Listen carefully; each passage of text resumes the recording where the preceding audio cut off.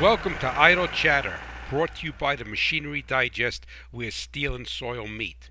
A weekly podcast by a New Jersey farmer to all farmers and ranchers across this great nation. And yes, there are farms in New Jersey. Regardless of the crop you grow or the livestock you raise, we all have one thing in common. Agriculture runs on passion, sweat, tears, and machinery, and that is why the Machinery Digest exists. A no nonsense, grease under your fingernails educational website. It was created to provide a transfer of knowledge so that you can maintain, service, and most importantly, understand today's complex farm equipment.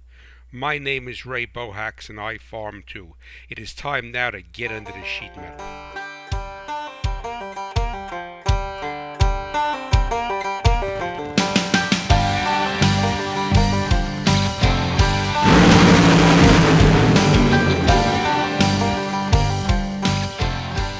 Hello, my friends, and welcome to this week's show, Idle Chatter by Ray Bohacz, the hot rod farmer, coming to you from the Farm Machinery Digest, located on Catswamp Road in Warren County, New Jersey. And yes, there are farms in New Jersey. So this is, I'm recording this right after Easter Sunday, the Monday after Easter Sunday, and hopefully everyone had a blessed Resurrection Sunday and had a wonderful time to reflect on the sacrifices our Savior made for us to wash away our sins. And hopefully, maybe some of you guys are actually in the field planting. That's not really happening much here, or happening here at all, in Warren County. And it was 38 degrees this morning, so it's not. We had a little bit of rain the other day. We had pretty good rain on Saturday morning before Easter. We had just shy of an inch, about 8/10 of an inch, and then it got a little bit colder. It was 38 degrees this morning, so it's not really that good of a weather yet, but I think it's supposed to start to turn. Usually this time of year it turns quickly, and I know that some people out in the Midwest and the plains are putting some seed in the ground, and other ones are waiting for snow to melt. So it's it's an interesting start to plant 19. But what I'm going to be talking about today on the show is how to eliminate leaks, or how to have a proper repair that doesn't cause you to go back in and redo it. I hate doing anything twice, and it's just like replanting in the field. I mean, the first time it's fun, the second time is not fun, and it just never seems to go as well the second time whenever you do anything. And in the car business, we used to call that a comeback. So when you did a job, and I'm sure they call that in many businesses that have repairs, that used to call it a comeback. You did a job and it didn't turn out properly, and the customer would come back and you had to redo it. And I used to say, when I used to teach in the automotive industry, I used to say that you never have most of the reason why people would claim, or the defense for justifying, or I shouldn't say justifying, that's not the proper word, rationalizing a comeback, would be to say, well, I was in a hurry, or the customer was in a hurry, I wanted to get it done, blah, blah, blah, blah, blah, whatever it may have been. But, I used to say, you never have the time to do it right the first time, but you always make time to do it again when it comes back. And that's really what it boils down to. And you could take that statement and modify it slightly and bring it across to everything that is in agriculture. You don't want to wait to get in the field and the soil is a little bit too damp, so you start rolling right away, and then you're dealing with with sidewall compaction, mudded in seed, whether it's corn, soybean, whatever. Tradition, it's usually corn that gets mudded in, but it's planted earlier. But what have you, or you don't have time to clean out the sprayer properly, and then you go into the field a couple of days later and you see chemical damage from the crop that you sprayed. So we have to realize that we have to stop and look at things, and we have to always remember that it's more efficient, it's less expensive, and it's quicker to do it right the first time instead of having to do the job over again. And that comes with everything. And a lot of people, even in business, don't realize it, even though it's not a repair. But when a company advertises, I don't care what company, whether it's Ford Motor Company or the local kids with a farm stand with a sign on the highway, is that when a company advertises, when anyone advertises, they're spending money and or resources, or both, physical resources and or financial resources, but usually both, to try to buy a customer, because that's all advertising is buying a customer. I don't care what it is, what business you're in, it's buying a customer. And then when they do have a customer, they will not take the time or make the effort or the investment, be it time or money, to retain that customer. So it's such a paradox, because you could go to a store, let's say in town, and they spend all this money to advertise to get your business, and then you come in there and you have an issue with something, and you're not being nasty or anything, and you have an issue, and you're coming and you're saying, geez, we need to straighten this out, and they give you a hard time, or they don't want to do it. But then you'll spend they won't give you a dollar refund on something, but they'll spend $1 million to try to buy another customer, and that's how convoluted that is. And if you take that over to machinery, using my line that we don't have time to do it right the first time, but we always find time to do it the second time, is that, as we all know, that agriculture is so time sensitive. And I always like to say, and I've said this before in the show, that I look at my farm equipment as emergency equipment, whether it's a fire truck, just like if it was a fire truck, an ambulance, a police car, what have you. It has to roll when it has to roll. And because of that, we do not have the luxury of not fixing it right the first time. And one of the most frustrating things are usually leaks. And you may take something apart to fix something and it was not leaking, and you put it back together and now it starts to leak. And we'll talk about the different areas in a few minutes. And or you have a leak and you need to repair that leak, and your repair is unsuccessful. And it may not have been, I don't want you to think that I'm saying that everybody's rushing through everything and doing a cheap job or a quick job, but there are certain elements to a leak repair, or preventing a leak repair for a site that was not even leaking. Let's say you're taking the timing cover off an engine to replace the timing chain, and now you put it back together and the timing chain is fine, but you have a whole myriad of leaks, or you have one leak. So that's what today's show is going to be about. And as a segue into that, Mack trucks, in the probably, I would say it was in the early to mid 1980s. Time seems to fly by. It wasn't much before that, because I would not have been remembering it. But they had an advertising tagline called "Details Make the Difference." And that is so true. And if you look at any walk of life, it is usually, with rare exception, it is the details, the effort that somebody puts into something that truly makes the difference. If when I was involved in drag racing, we used to say, hey, you want to make something lighter, because obviously if a car is lighter, then it takes less power to accelerate it. And if you have the same power to accelerate it quicker, they used to say, look, instead of taking a pound out of one area, look to take 1 ounce out of 16 areas, or take a half ounce out of 32 areas. And when you look at it that way, it's the details. And when you build a race motor, you could have the same parts. Every two builders could have the same parts, the same cam, the same heads, the same block, the same pistons, and one guy makes 10 or 12 or 15% more horsepower than the other one, because he paid attention to the details. And if you look at the high yield farmers, what are they basically doing? They're paying attention to the details. So when it comes to doing anything mechanical, the details definitely do make the difference, as Mack trucks used to say. And then when it comes to our business, and a farm is a business, all of the little details, and if we understand these details and look for them, and look at the situation at hand, and just do everything the best we possibly can, that is then we have the greatest chance of success. It doesn't mean you'll always have success. You could do something as best as possible and it turns out wrong. for situation out of your control. I mean, farming, we live with that all the time, right? I mean, you do everything to get the best hybrid, the best soil preparation, the best planter settings, the best everything, and then you don't get rain for 3 months, or you get too much rain, or you get 60-mile-an-hour straight line winds and it knocks the crop out.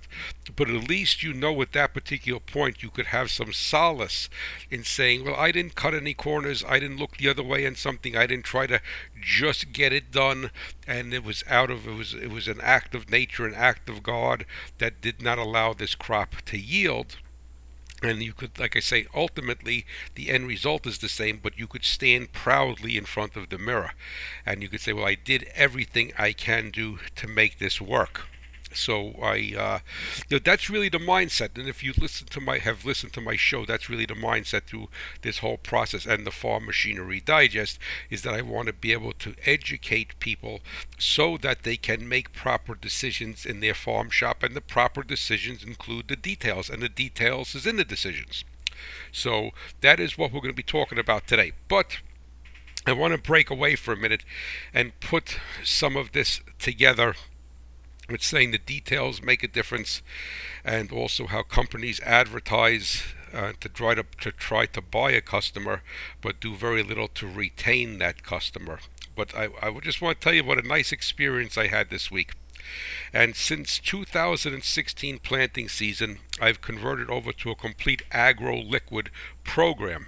And so I haven't put down any dry fertilizer on my property since 2015, because 2016 was the first year that I did that. And I use my sprayer and I soil test.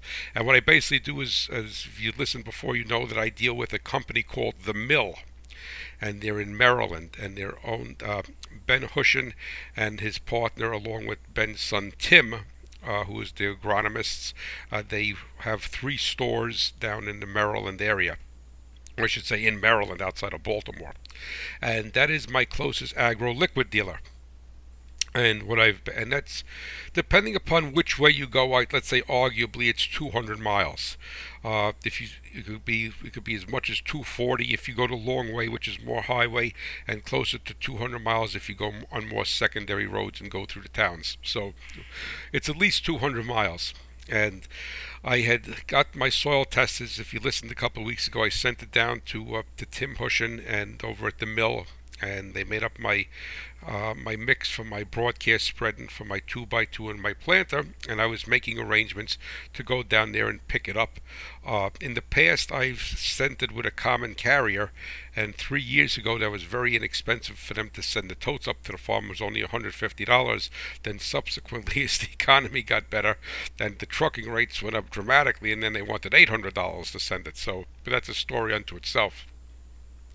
But anyway, I get an email the other day from Ben, and he says to me, Ray, I would like to come up and visit you and deliver your fertilizer to the farm. And I was so taken aback by that, because the scriptures tell us that if you can't be trusted with a little, you cannot be trusted with a lot. And and taking that verse from scripture is that I am not a large customer to the mill. By no means am I a large customer.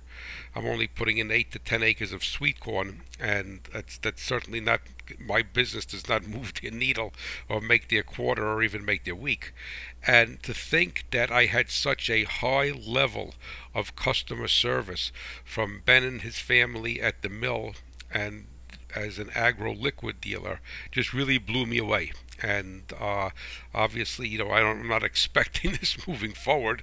So, but the thing is that there was just such a nice gesture that showed how much they valued my business, and I really think that that's wonderful.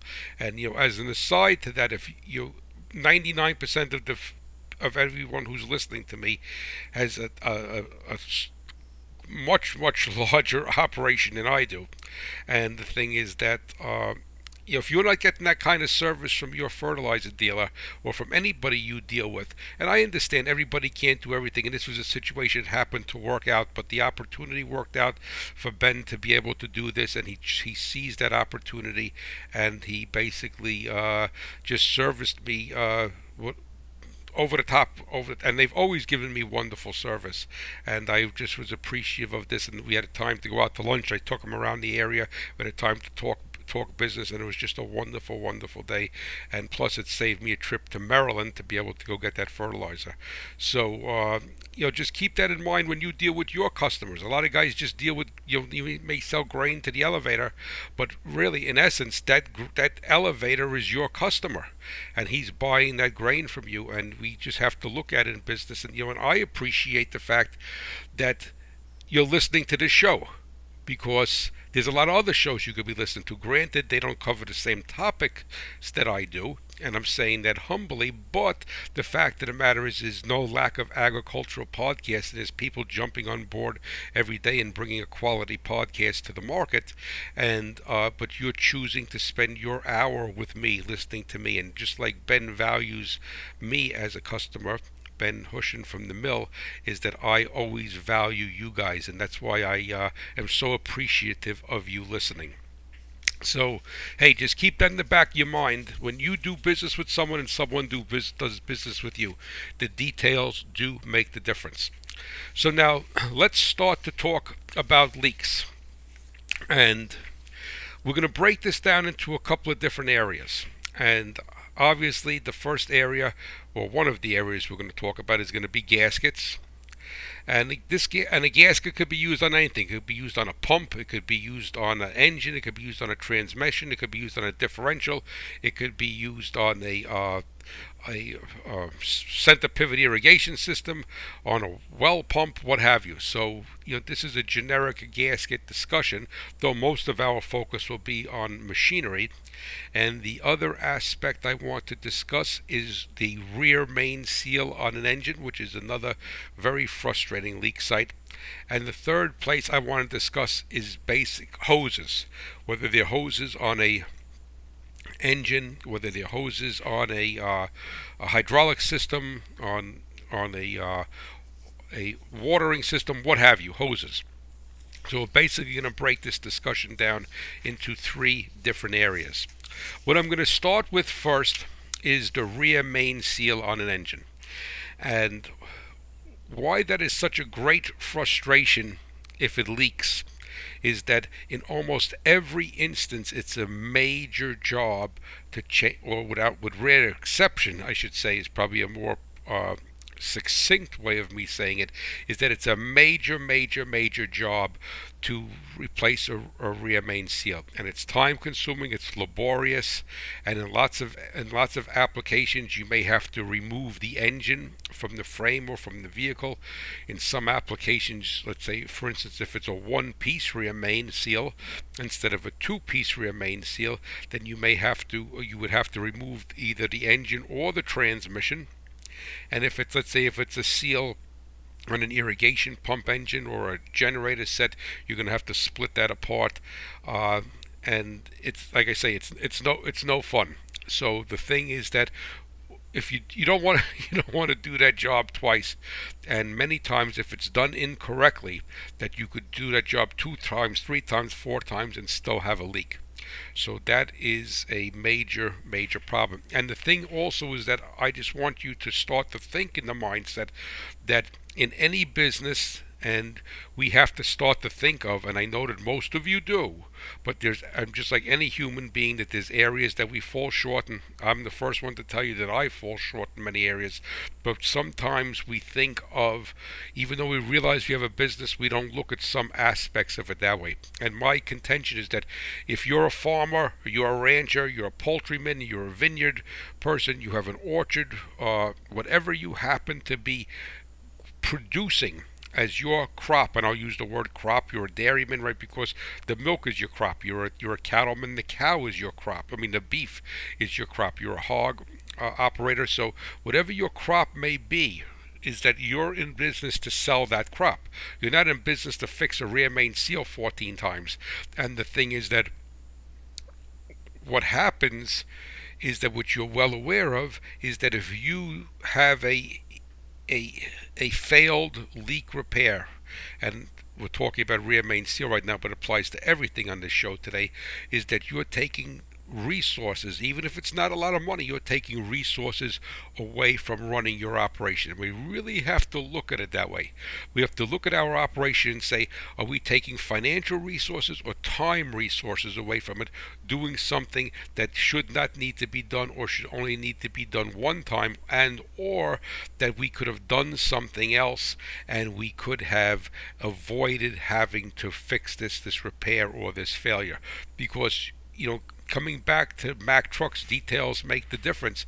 Is that if you're laying underneath the sprayer fixing the rear main seal, you're not out scouting your crops. You're not taking tissue samples.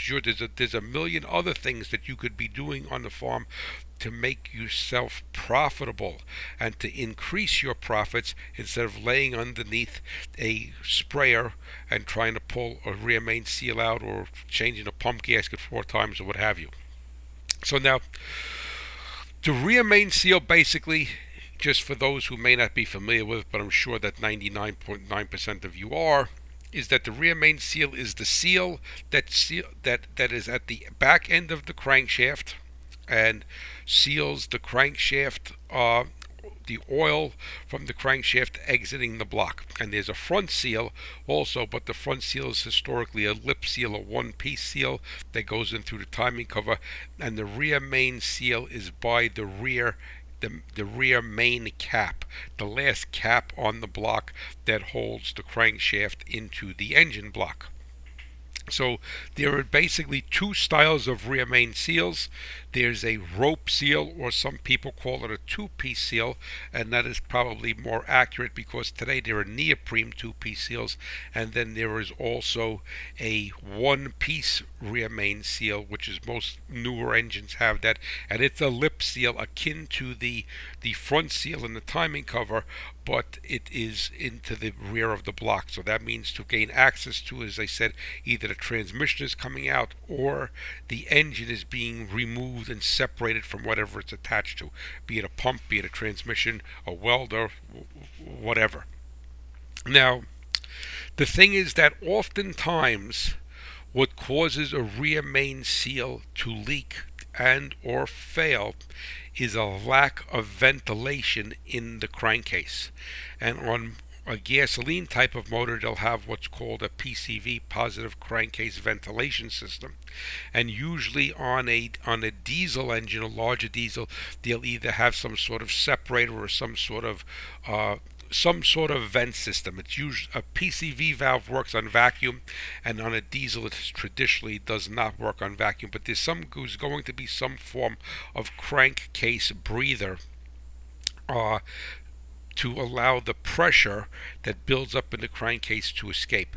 So keep in mind that if you do have a rear main seal that is starting to drip, always first check to make sure that however that crankcase breathes, then again gasoline or diesel, is functional. Because if you build too much pressure in the crankcase, which is the oil pan, well, it's just for proper using proper terms. The oil pan is actually the pan that bolts up to the block. The cavity in the block that meets to the oil pan where the crankcase, the crankshaft resides, along with the oil pan, is called the crankcase.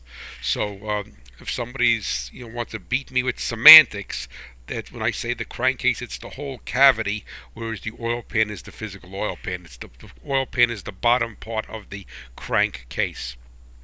But the thing is that what you need to do is that you need to make sure that that breather system is working properly.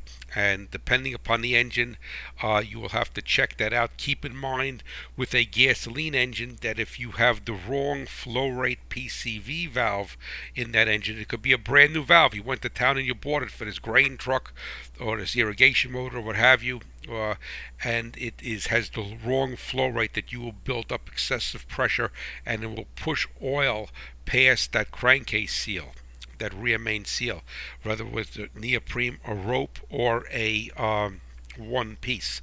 So the first thing that you want to do is confirm that you have proper breathing. And what I would do then is that if you don't can't really quantify whether the crankcase breather is working properly. Lots of times you'll find that the hose is dry rotted, the vacuum hose, or there's a line that's crimped, or it's plugged with sludge, or like on a diesel type of breather, a wasp's nest got up in there or something like that. So like I said, I'm not going to waste the whole show going through an hour of different scenarios, but you need to be able to qualify that that breather is working. And another easy way to do it is to allow some of the pressure out of the crankcase yourself by leaving the dipstick tube out a little bit and testing. Obviously, you don't want to go in the field with a lot of dust and have the dipstick tube out, but if you clean off that area with brake clean or wash it off and get the majority of the oil out, and then run the engine and try to simulate that with some sort of means to allow it to breathe. If possible, that may not always be the case. Then the fact that matters, if you see that the leak went either stopped or decreased dramatically, then you know that the rear main seal is not at fault, that you have a breathing problem with that crankcase. Now, what I'll do for the sake of this show is to let you know that when you buy a rope, whenever you're going to buy any type of seal, and not just a rear main seal, any type of seal or gasket, do yourself a favor and buy it from a name brand manufacturer, and preferably hope that you could get one that is made in the United States, or at least made in North America. All right, because there's a lot, the market is flooded with a lot of stuff from China, from Taiwan, and the take-home message here is, though the seal, let's say if it's a one-piece rear main seal, though the seal may look very, very similar to the factory seal, which costs more money, or the original equipment seal that you're taking out, is that there's difference in the rubbers. It's really not a rubber, it's more like a neoprene. There's difference in the rubber compound. There's difference in the design of the lip, how the lip rides on the crankshaft with a one-piece rear main, and all of those things are going to be paramount. Those details are what's going to make sure that seal fits in there properly. Now, you could have a seal that's made perfectly, and it's made from the wrong neoprene compound, rubber compound, whatever you want to call it as a lay person, and then that seal starts to leak because it doesn't interact well with the oil, and instead of swelling, it shrinks or it deteriorates or what have you. And the thing is that there's a whole bunch of things that go wrong. So for you to save $5 on buying a cheap imported seal, and then end up having to pull the transmission out of this piece of equipment twice with a one-piece rear main seal, all right, or pull this engine out because you saved a couple of dollars on that seal is foolish, all right, foolish, very, very foolish. And and the other thing to keep in mind is that if you have, and the same thing happens for a two-piece neoprene seal, there's plenty of wonderful gasket makers in the United States, name brand makers.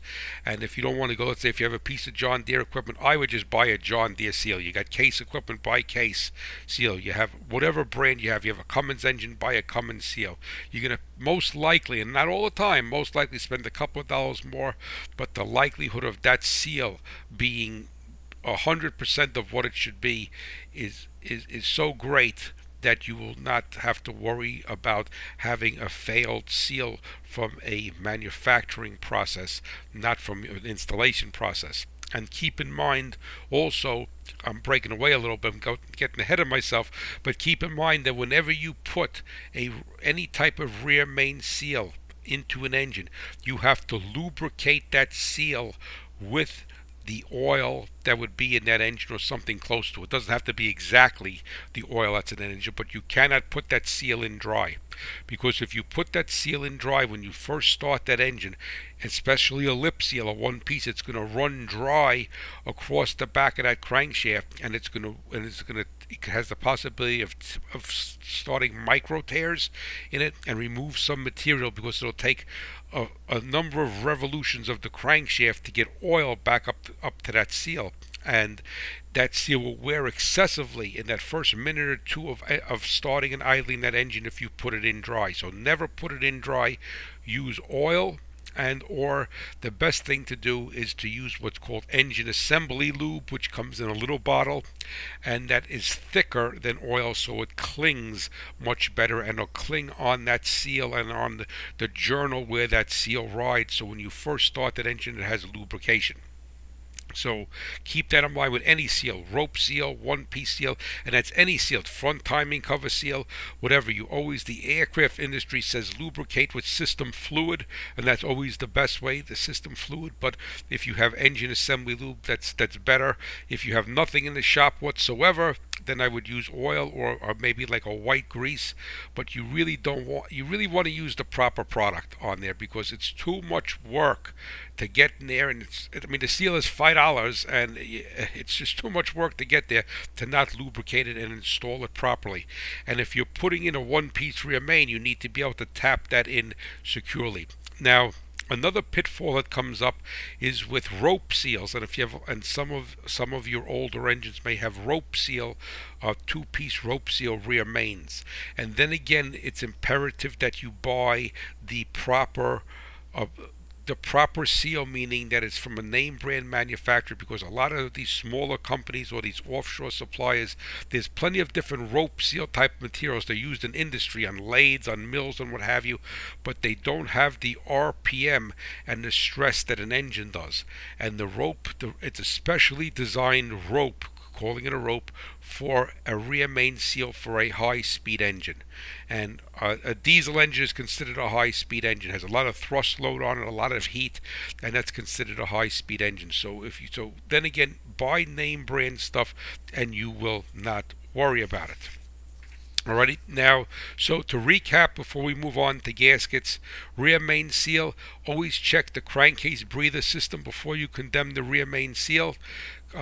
Let that engine, see if you could get it to breathe, wash off that area and see if it stops the leakage, all right, or minimizes the leakage to the point where you could live with it. All right, name brand seal, like any type of gasket work, sealing work, cleanliness is next to godliness. Make sure it's clean. Make sure that the seal is put in place properly. Take 5 or 10 minutes studying it after you put it in, before you start to reassemble everything.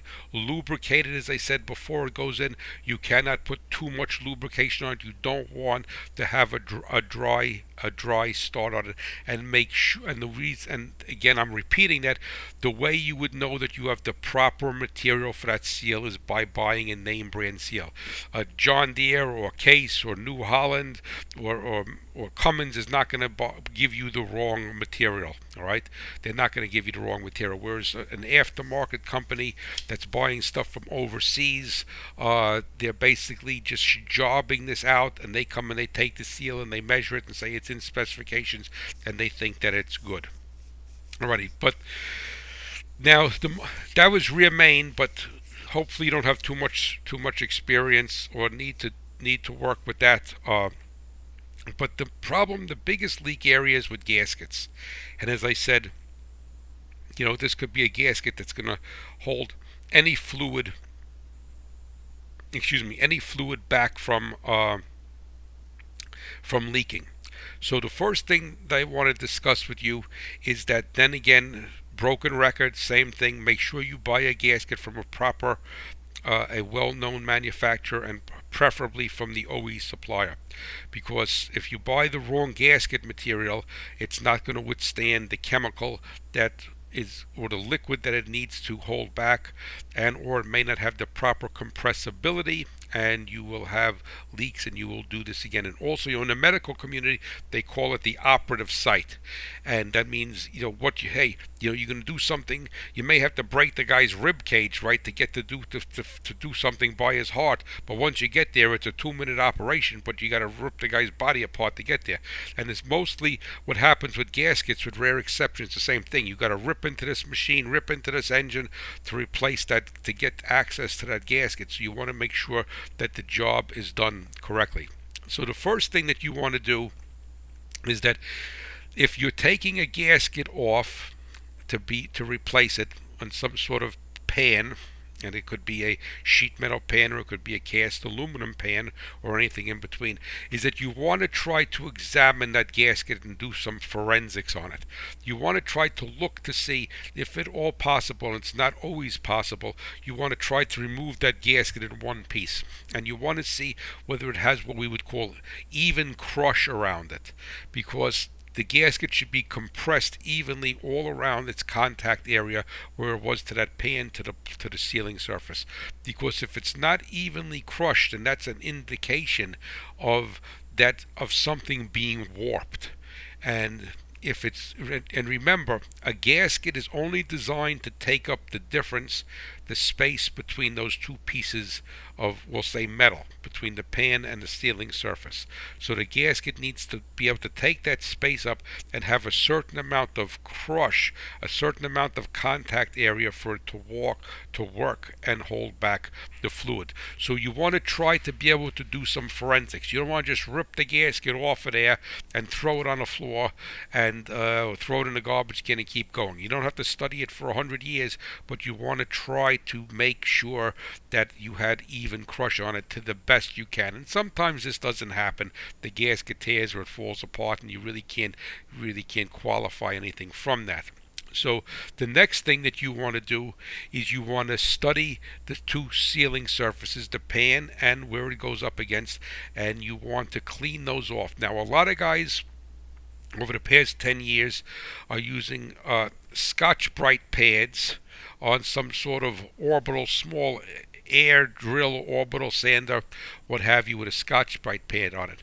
And if you were to talk to a company like Felpro, where they make their whole business out of sealing, is that they would tell you not to do that, because believe it or not, especially when you're working up against aluminum, that Scotch-Brite pad is more aggressive with the high speed of the drill or the air sand or whatever you have it on, and actually starts to eat away material. And usually what will happen is that you'll usually chamfer the edge, because human nature being what it is usually in a an awkward spot, and you'll go with the Scotch-Brite pad on the drill or what have you, and you'll go off the edge with it, and you'll start to chamfer the edge and start to remove material. And what you would basically do is you would make a wavy surface. You may not be able to even feel it with your finger. You probably will, if you, let me put it this way, if you could see it with your eyes, you really wrecked it. But usually you can't see it. And you may not even feel it, but that waviness, that will do will cause, because you have a rigid pan going, whether it's aluminum or sheet metal, you have a rigid pan going up to the surface, and now this waviness that you called by going aggressively with that Scotch-Brite pad will cause the gasket to be overly loaded in one area and not loaded enough, or insufficiently loaded enough in another area. So it's got this wavy motion to the gasket, and that is going to make the gasket prone to leak. Or what you'll have to end up doing is you'll end up tightening the gasket so much that on the points where it is making contact, it's actually crushing the gasket to the point where it could no longer seal, and just to try to get it to seal up in the areas where the wave goes the other way. So you want to be able to clean that surface. All right, Scotch-Brite is good to clean. All right, gasket surface preparation is the most tedious part of this whole job, and that's where a lot of guys fall short. I like to use some Scotch-Brite by hand. I use a combination of tools depending upon how the gasket was removed.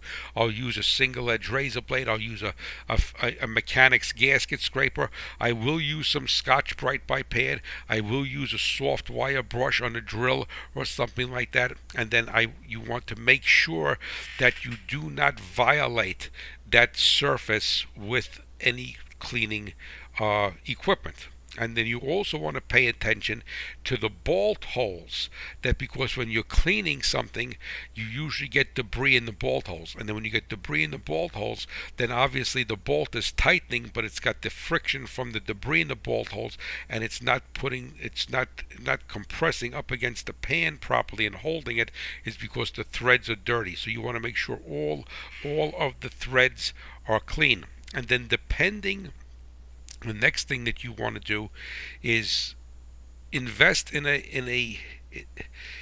in an inexpensive straight edge. It doesn't have to be perfectly straight, but I shouldn't say perfectly. That's not correct. It doesn't have to be a real machinist straight edge that you're using to build a missile that costs $500. But you want some sort of straight edge type of ruler, and you want to quickly lay that around on the two sealing surfaces to see whether there's any gap in there.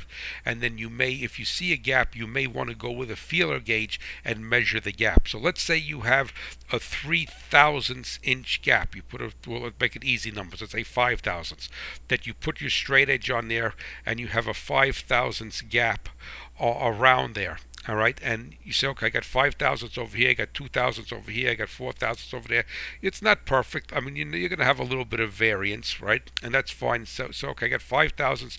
That's my biggest area.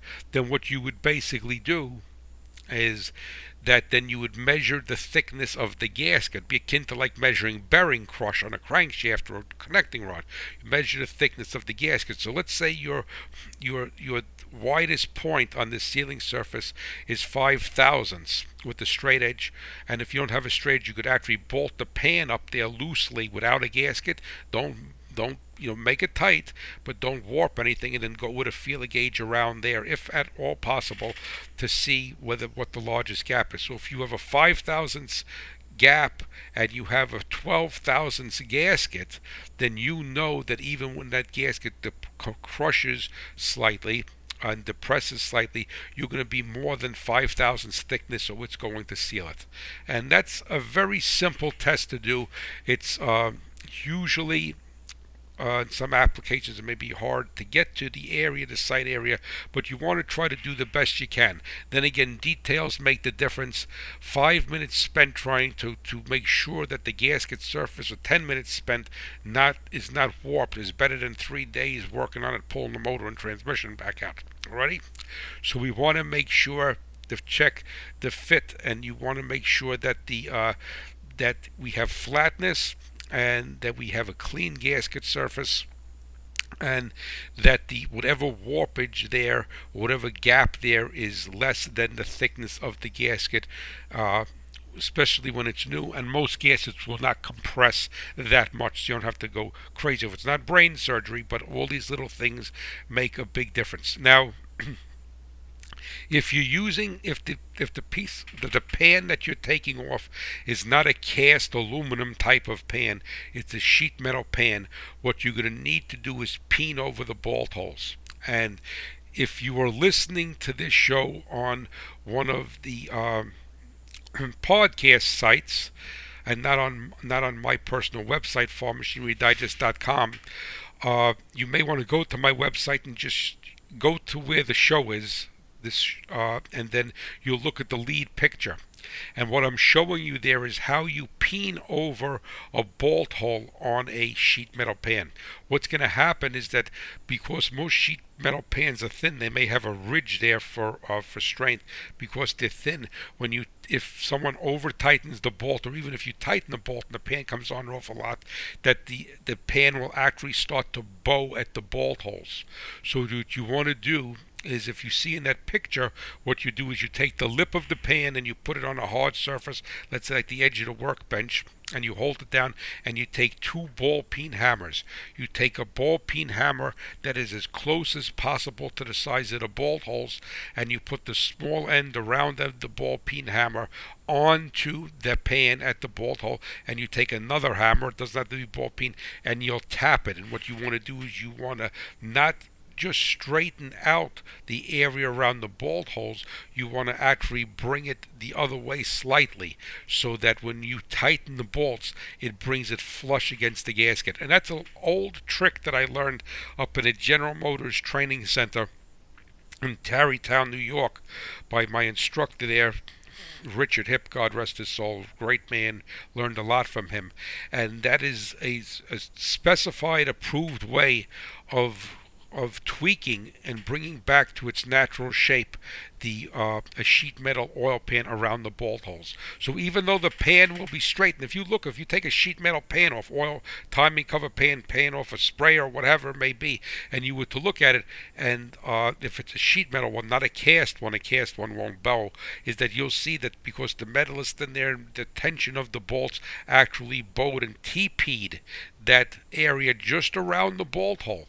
So that means that you have uneven crush on that gasket. So when the bolt, if you didn't peen that back over, you have the gasket at the bolt hole coming in contact with the pan first, and then there's an uneven pressure load against the rest of the gasket, a 1/16 of an inch away from there. So by peening it, you want to actually go a little bit out the other way, just slightly, so that when you tighten the bolts and then bring them home, that it takes the pan and it reshapes it back so it's level. And you never want to tighten any type of pan in a row. You want to go around in a circle. You want to go, and you don't want to bring the bolts up. Guys use air ratchets. I cringe, because an air ratchet you're not going to be able to control. You want to go by hand. You want to snug the bolts. You go across one side of the pan and then up one side and down the other, and then flip it around, then go the other way.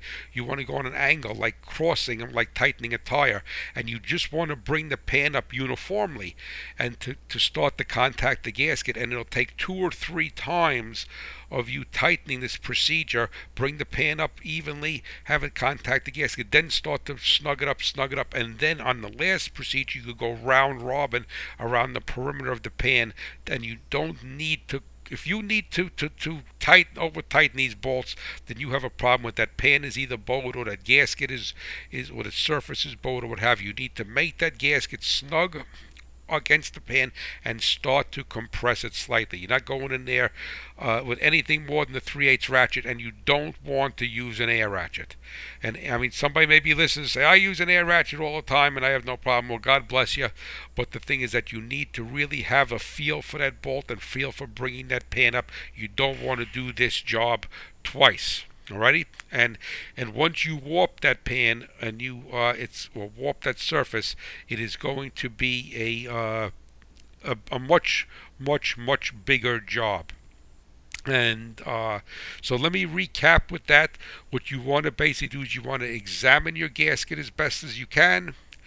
You want to examine your surface. You want to clean the surface. You don't want to use an aggressive Scotch-Brite type of cleaning pad. You can use that by hand or very gently if you're using an air tool.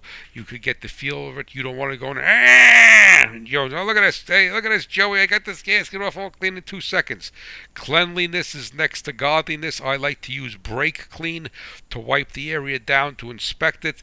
I would maybe go around the bolt holes with a single edge razor blade. You don't want to forget about the actual bolt holes, the threads of the bolt holes, because you will get debris and dirt in there, and you want to be able to use a flat edge and a feeler gauge, or if that's not available, bolt the pan up snug without a gasket, and try to go around in a couple of areas as best as you can with a feeler gauge and see what the distance is, what the gap is. And that's a very, very accurate way to be able to determine if there is any warpage because of that. Another thing that I want to add, whereas I was saying a gasket, you don't want to lubricate that gasket to put it on there. I mean, so it's when I was talking about the rear main seal or lip seal, any type of lip seal, whether it's a rear main pump seal, whatever, you don't want to put that on dry, because a seal is a gasket does not work up against a moving or rotating member.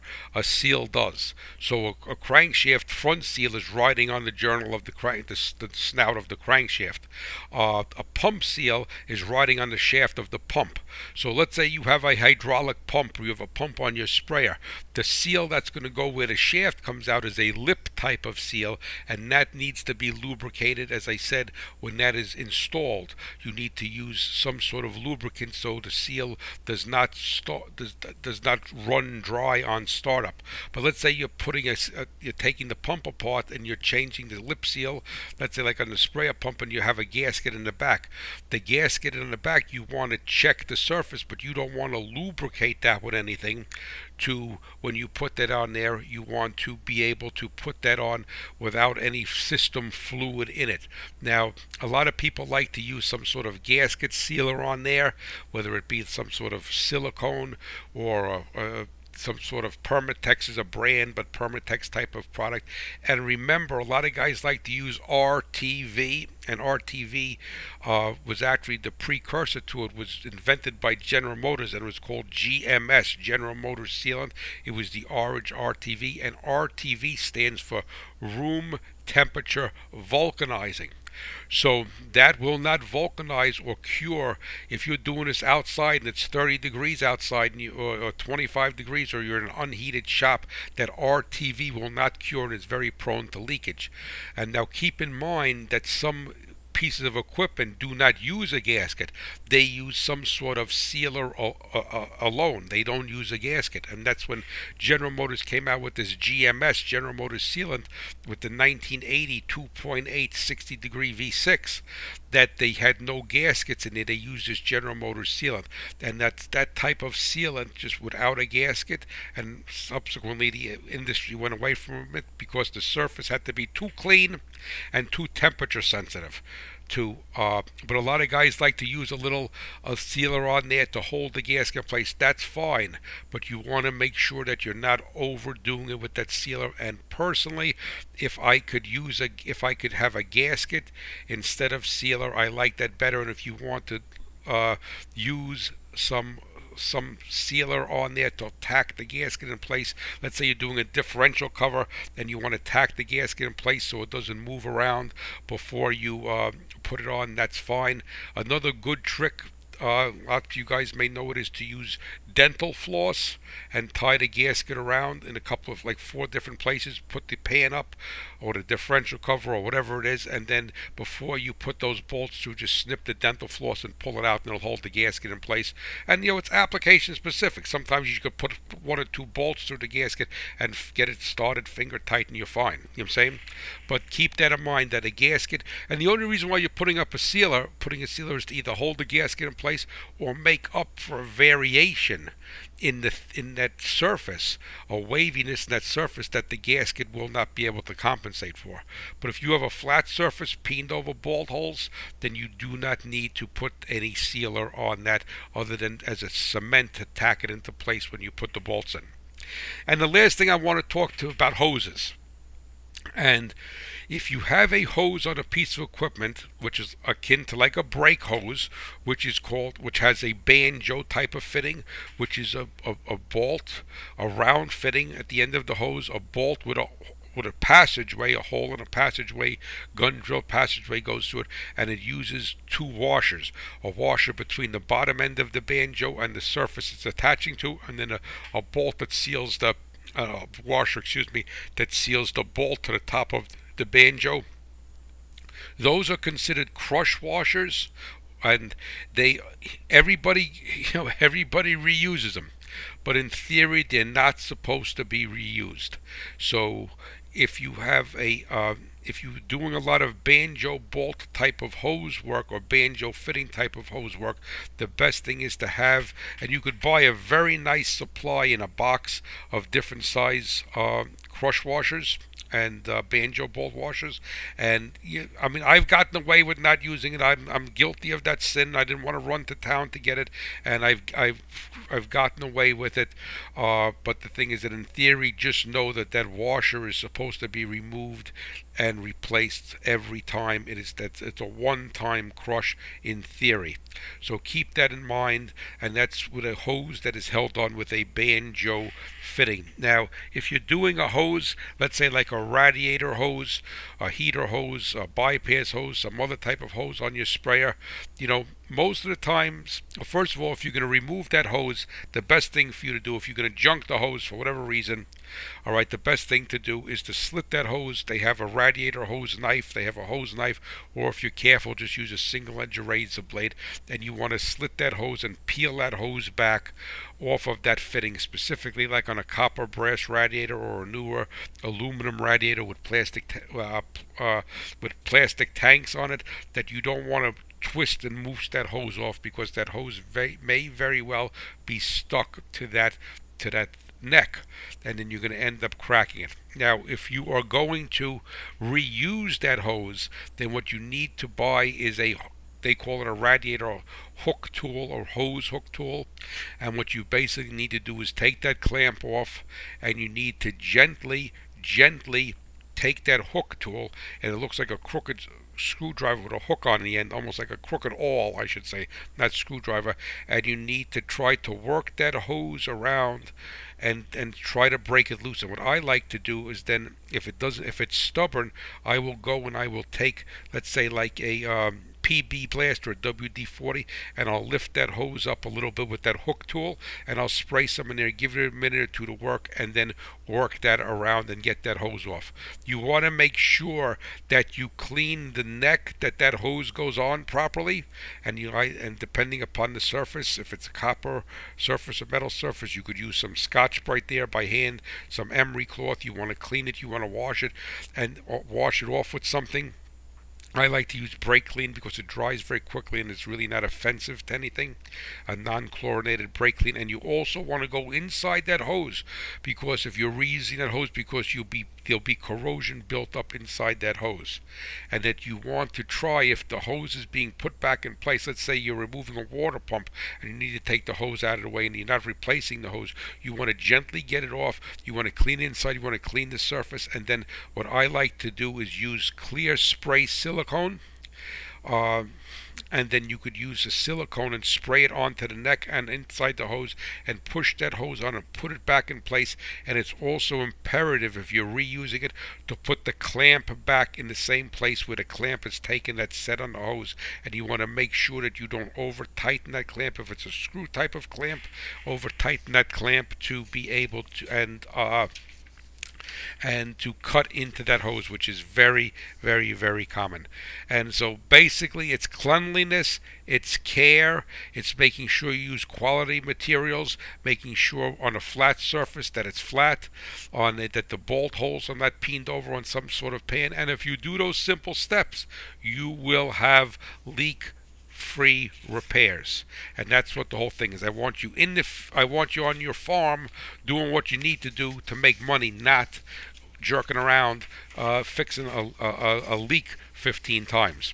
So now we're going to our special delivery section. And special delivery is brought to you by Firestone Ag, a company founded by Harvey Firestone, a fourth-generation farmer from Columbiana, Ohio. Harvey dreamed of putting rubber tires on farm tractors, and his innovative mindset is the core of Firestone Ag today. And it lives on with their 23-degree tread bar, their AD2 technology tires, and their brand new redesigned replacement tracks. The soil is the lifeblood of your farm. Trust it only to Firestone. I have a very simple question here, and it was written to me, and I'll read it to you. And it's from Chad Nordberg. Hopefully I pronounced your name correct, sir. And he says, "Good evening, Ray. I have a technical question for you. I have a friend that ended up with a dead 12-volt battery out in the middle of nowhere. He called me and asked if he could charge the battery with a 6-volt charger. That's all he had access to. I said it would not charge the battery because it would never get enough volts to the battery, even if it could boost up to 8 volts. But what if the charger could provide a bunch of amps and 6 volts? What's the difference between a trickle charger that drops the amps and volts down to a maintenance charger on a battery? I'm still thinking it won't work, but not positive. I've tried calling my local battery store and they didn't know either. They just said, why not just use a 12-volt charger? I had to remind them that it was in the middle of nowhere. If you left a 6-volt charger on overnight, would it provide enough charge to get the 12-volt battery at 12 volts in the morning? Thanks in advance for your response. I enjoy your segments on the Successful Farming TV show. Keep up the good work." Basically, in essence, look at it this way, sir. First of all, thank you for watching me and for contacting me. But a 6-volt charger, 8-volt charger, 12-volt charger, that is the maximum that you will bring that battery up to. You could leave it on there for 200 years and it's still not going to get above that maximum of the rating of its output. So to answer your question succinctly, sir, is that the 6-volt charger will never bring the battery up to 12 volts, and every electrical apparatus works on Ohm's law, which is volts times amps. And if that starter motor or that whatever it may be, needs so many watts, volts times amps, to be able to operate. So if it's down to 6 volts, then it's going to try to draw more amperage to get the watts, because it's modifying the equation by itself by the laws of nature, and it will not work. And or you could have a low battery and you could try to start an engine, you burn up the starter, burn up the cables. You say, how can I burn it up? It's because it tried to draw more amps. So it's watts. Volts times amps is watts, and every electrical device requires watts to be able to function. So the fact of the matter is that the 6-volt charger is not going to do anything for you unless that engine is able to crank on 6 volts. So there's what's called a threshold voltage, and on a 12-volt system, the threshold voltage is around 9 volts. On a 6-volt system, which they don't make anymore, it's probably around 4 volts. Right? So anything, but it will draw more amperage out of that battery, so the battery will not have the reserve, and it will actually possibly, many starters were burnt up and cables were burnt up because of a low voltage in the battery, and it's trying to suck more amperage. To answer your main question, what's the difference between a trickle charger and a maintenance charger? A trickle charger, think of it as like a faucet that's dripping. It's always going to be forcing some electrical current, some electrons into that battery, regardless of its state. So given time, if you were to have a trickle charger and you left it on something, let's say a piece of equipment that you parked all winter, that it would eventually has the potential to overcharge that battery, boil the acid out, and start to deteriorate the internal plates. Whereas a maintenance charger has a logic circuit in it and is able to identify how much that battery is drawing, and it actually duty cycles itself unbeknownst to you. So if it gets to a certain point, let's say it's a 12-volt battery and gets up to 12.6 volts, which would be fully charged, 2.2 volts for each voltaic cell in the battery, then it actually shuts itself off. And then when the battery starts to degrade back down, it turns itself back on. So basically it duty cycles, it goes on and off without you knowing it, whereas a trickle charger is giving a trickle. It's not a fire hose like a boost charger. So just think of that, if you had a sink, you had the stopper in your sink, and you had a drip in your sink, and you sealed off that the stopper was in there so the water couldn't drain out, then you went away for 2 months, you would have water on the floor because it eventually filled that sink up with water. That is your trickle charger.